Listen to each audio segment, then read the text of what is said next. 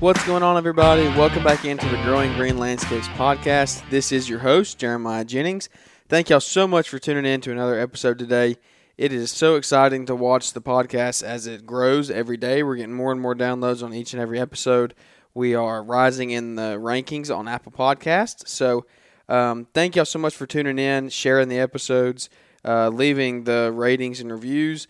It really helps iTunes push it and get us out there to reach more people and help build the community and the following.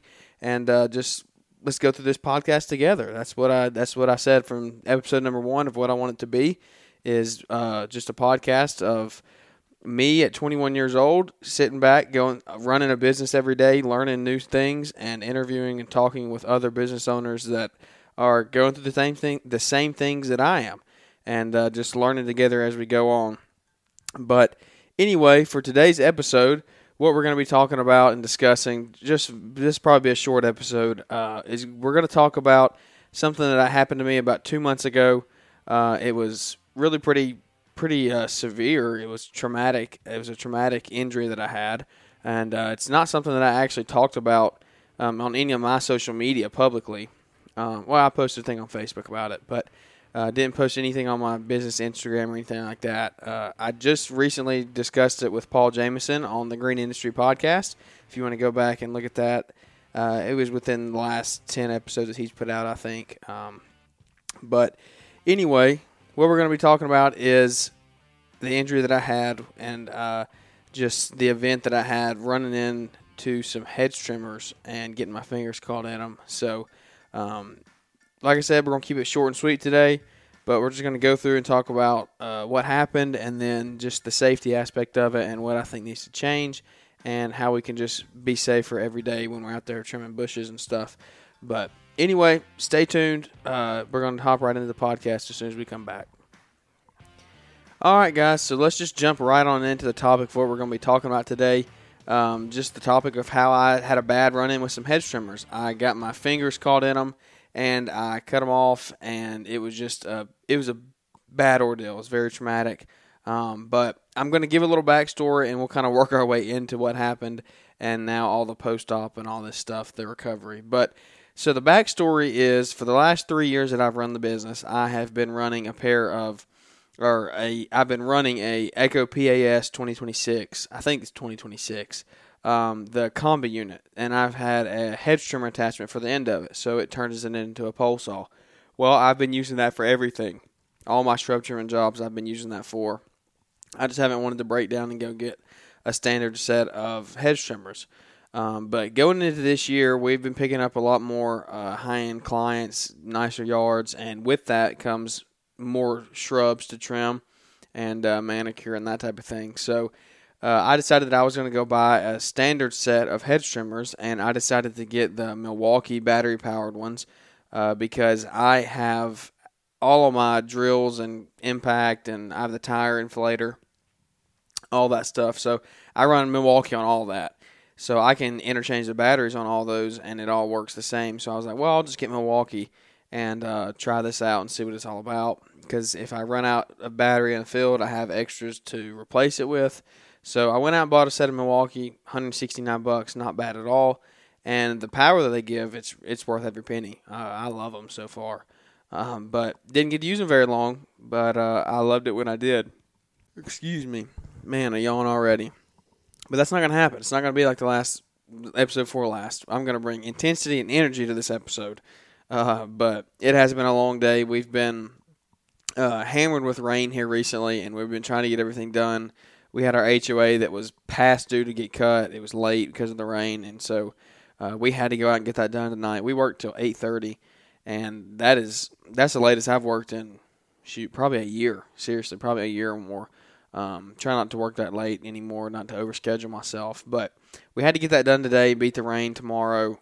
This has got to be one of the wettest Junes on record for Alabama. It is insane. But normally by this time of the year, the yard is starting to turn brown a little bit.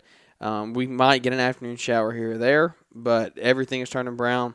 Not right now, though. I mean, the grass is as green as it's ever been. It's like springtime. It's growing a foot a day, it seems like, especially the weeds. But anyway, little side note, that's why we got work so late. That's why I'm already had a yawn in this episode, but that's not going to happen. It's not going to happen anymore. I'm going to make myself stay awake, and let's bang this thing out and get it out for y'all. So back to the hedge trimmer story. I bought a set of Milwaukee standard size hedge trimmers, and I was going to put those to work and see what all they could do. So I was trimming a set of boxwoods, and it was actually my first time ever using these things. So they were brand spanking new out of the box. I mean, like still shining. I mean, there was not a speck of dirt on them, nothing. And I was using them, and as I was using them, I used them for seriously maybe 60 to 90 seconds, something like that.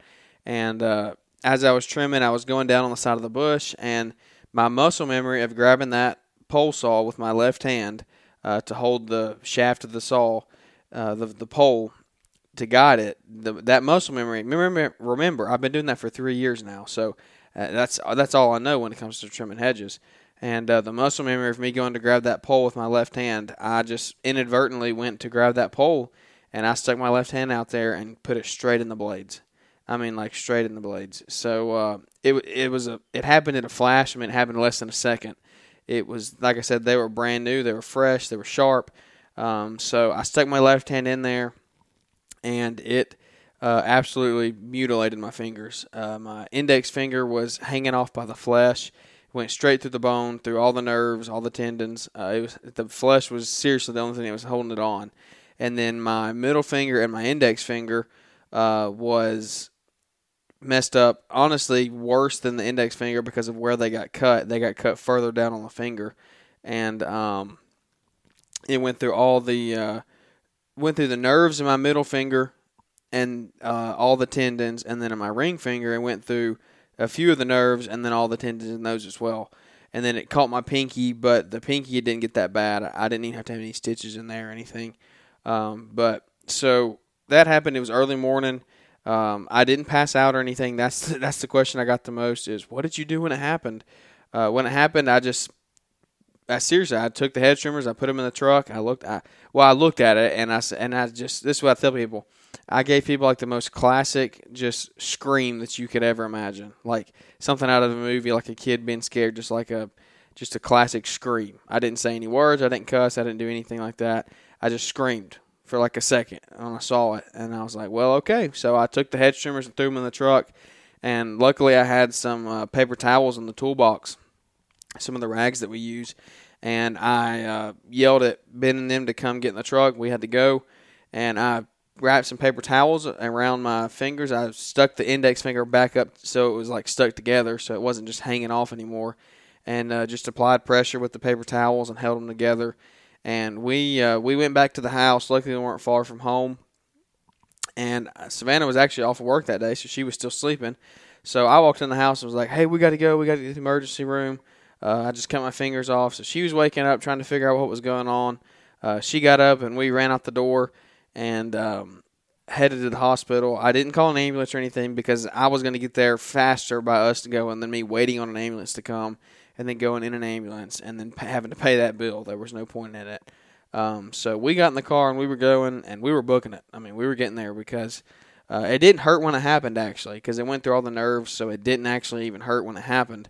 But about 15 minutes later on the way to the hospital, it was really setting in. The pain was starting to come in.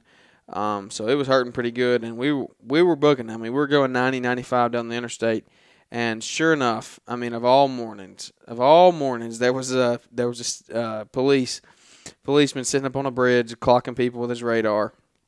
And as soon as we went under him, I said, Savannah, he got you. Like, there's no way he didn't get you. And but we kept on going. He didn't come or anything. And we seriously probably got like a mile and a half, close to 2 miles on the road, and we were like half a mile from our exit. And sure enough, here we come. We see blue lights in the rearview mirror. So we pulled over, and he got out. And this is on the interstate rush hour traffic in the morning, so it was really busy. And he was coming in. He was not going to let us get away. It took him a while to come get us, but he pulled us over, and he came up to the window, and he was a big old dude too. He wasn't like a little Barney Fife. I mean, he was meaning business. I mean, we were going 95. So we were going 25 over the speed limit. He was about to give us a big old ticket. So he came up to the window and asked Savannah for a license and registration and all that. And before he even got that, I was just like, look, I just cut my fingers off with a hedge trimmer. We're just trying to get to the hospital. And this man had the audacity to look at me and say, well, how bad? And I didn't even know. We didn't even know what to say. We just sat there. And I was like, you're kidding me. Like, you're asking me how bad right now. So I just lifted my hand up and reached it over there to him. And he just saw all the blood immediately. And he, like, jumped back. And he was like, oh, no. Y'all go. Y'all be safe. And I was like, yeah, you better let us off. I mean, my hand is hanging off here. We need to get to the hospital. But that was funny. It's funny that he pulled us over and he reacted like that. He like threw Savannah's license back at her and said, y'all go on. I was kind of hoping we would get an escort or something because the hospital is like on a super busy road here and it was rush hour traffic. But luckily we got there. Wasn't much traffic that morning. So we ended up making it to the emergency room and I got there and waited in the ER, all that stuff. Had a nurse come in and look at it, and they cleaned it and stuff, and ended up being in the ED pretty much all day in a room in there. And then they finally put me in a hospital room that night, and a hand surgeon came up and take a look at it probably about 5 or 6 o'clock. He came and looked at it, and he said, yeah, we need to do surgery. Well, he wasn't even actually going to do surgery. He was wanting to wait until the next day, but by that point in the day, that was like 8 hours later. And my index finger, like I said, the flesh was the only thing holding it on. It was completely severed. And by that point in the day, it was turning blue. It was pretty blue. It was almost like blue and purple, and it was really cold. The blood perfusion wasn't very good at all. I wasn't getting any perfusion out of it when we pressed it. It was taking a long time. So we decided to go ahead that night and do emergency surgery, and we didn't go in the OR until like 9:30 because there were other surgeries going on. So went in that night and went in at 9:30 and came out at 12:30. Excuse me, allergies or something's going on. But anyway, came out at like 12:30, and so it was a 3-hour surgery, and he only put my index finger back on. It took that long just to fix my index finger. He didn't even touch the other two. So he ran out of tourniquet time is what he called it. Just the tourniquet was on my arm for too long, and my hand was going to be without blood flow for too long. So he had to quit, but he fixed my index finger. He put it all back on, and he pretty much came out and was like, we're going to watch this over the next couple of days and see if it heals. And let me backtrack a little bit. When he came in the night it happened, before surgery, he said, look, we're going to go in here and try to save this, but don't expect to come out here with a fingertip. I mean, that's pretty much what he's saying. And it cut it right above my first knuckle on my finger. So if you're looking at your finger, the first knuckle up from your, I guess your middle knuckle, I guess what you would call it, yeah. Your middle knuckle right there is where it cut it. So he was expecting to have to amputate that whole end. I mean, he was like, we're going to try to save it, but I don't know if we can. So that's what we agreed on going into surgery, and luckily he saved it, and we came out, and he said, we're going to watch over the next couple of days and make sure it takes, because he was still scared that there was a chance that everything wasn't going to stay reconnected inside and the blood wasn't going to be getting there. But luckily it did. Had a lot of people praying for me, so I don't believe it was by chance that it stayed together. I believe the Lord allowed that to happen. But he put it back together, so at that point we just went home because all the OR appointments were full for the next couple days. So they wrapped me up, and I went home, and oh no. All right, guys, stay with me. That's the last one, I promise. But anyway, this is a fun story. Looking back on it now, it was not fun when it happened. But went home that day, and we stayed at home, and then a week later went back and got the other two fingers fixed up. They sewed them back together, and in all, I ended up having 60 stitches between 3 fingers. So if that doesn't tell you how bad it is, I don't know what will. But, yeah, 60 stitches to put them all back together, and now they are all put on, and I'm out of the splint. So kind of fast-track up to where we are today. I've been in therapy ever since then, 2 times a week. And this was May the 4th is when it happened, I think. May the 4th, May the 5th. So it's been about 2 months now. But I'm out of the splint. I'm out of all my stitches are out. All the wrapping is off. I'm healing very well. The tendons are all working good in my arm, but the only downfall is that my fingers are a little crooked. They're not pretty by any means, but they're still here. But I can't bend my fingertips because in my index finger there's a screw in there, and the bone fragment is chipped, and there's a bunch of scar tissue, so that fingertip just won't bend. And then in my middle finger, he could not repair the tendons and ligaments to make that fingertip bend down. So I can bend it at the middle knuckle, but I can't bend the fingertip. And then the ring finger, same thing. He only got part of the tendons and stuff. So I can bend from the middle knuckle down and like touch my fingertips to my palm, but I can't make like a fist and bend my fingertips in. But hey, it's a small problem to still have fingers, so I'll live with it. But everything's gone well.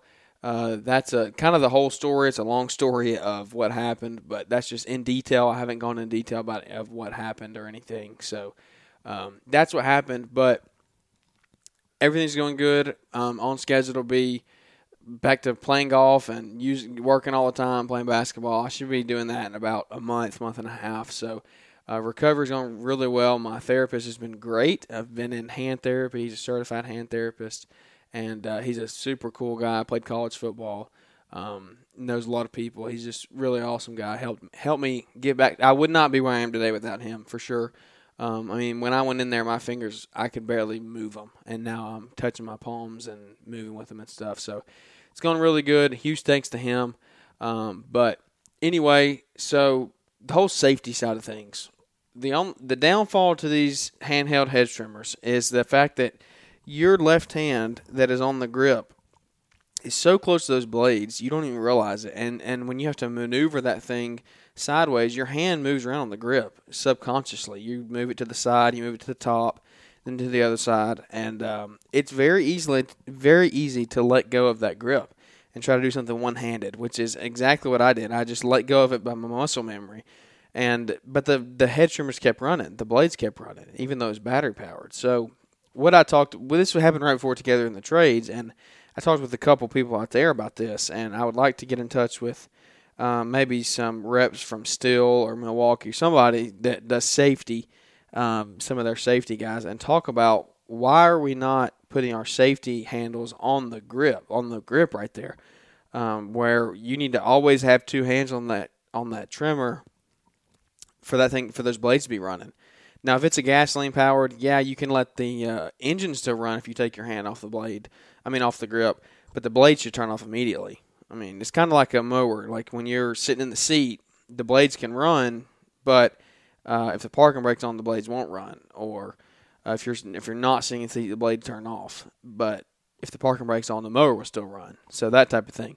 That's what I would like to see happen with these hedge trimmers, because this would not have happened to me if that would have been the case. If I would have taken my hand off that grip and the blades would have stopped, it just wouldn't have happened. It would have saved me a lot of money, a lot of pain, a lot of headache. And I know I'm not the only guy that's done this. I've heard multiple stories just as this has happened about people that have done this. So I'd like to get in touch and talk about that. If anybody knows anybody, y'all hit me up. Send them my way. I'd love to talk to them and kind of collab on something to maybe change this the way the industry sees it. And I know it would take away. It would be annoying at first. It would be an inconvenience because you couldn't do one-handed trimming, which I know a lot of people do. But the safety it's just not worth it. Like, it's not worth it to use one hand. It's not worth having your fingers cut off. And for me, in my case, I'm lucky they got to put them back on, but everybody wouldn't be that lucky.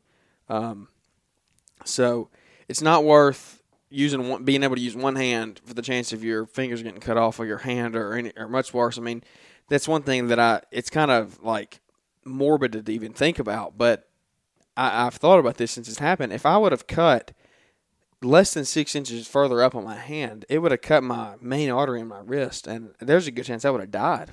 I mean, that's how serious it is. So I know I've been talking all fun and stuff, like I'm doing better now. It's a story that I'm going to tell forever. I mean, I'm not glad it happened, but it happened. Can't change it now. But seriously, if I would have cut less than 6 inches further up on my hand, I would be dead today, because I wouldn't have got to the hospital in time before that bled out. So that's where I was going with the whole safety thing. We need to figure out how to make that grip a blade safety where when you let go, those blades turn off immediately. So anybody that knows anybody, has any connections, send them my way, and I'd love to talk about it. But that's what happened. I mean, that's the whole story pretty much. I know it's kind of a short episode, but it was a long story. I hope you enjoyed listening to it. Like I said, I haven't put it out on any of my social media or anything, but you can, if anybody wants to, I mean, I do have pictures of it. I'm not going to post those on my public Instagram because they'd probably get mad or something, community guidelines. But if you're listening and you connect with us on Instagram, we chat back and forth occasionally or something like that. Or if you just want to see them, I have no problem showing them. If I mean, you're a lawn bro, you know what I'm talking about. So if that stuff doesn't gross you out, connect with us on Instagram, Growing Green Landscapes, and I'll be happy to send you a picture and show you what they looked like and what they look like now. They look a lot better. But hope y'all enjoyed this episode. It was just kind of a little first-hand story of what happened. It did force me to delegate, I guess. Wrapping up, we can talk about this really quick. This is what I hit on with Paul Jameson on his podcast is I've been having trouble delegating for the past year, and I've really wanted to. I've wanted to get out of the field every day in the lawn maintenance. I wanted to be able to go sell and estimate a little bit more. And through this happening, it made me delegate because there was 2 weeks I could not do anything.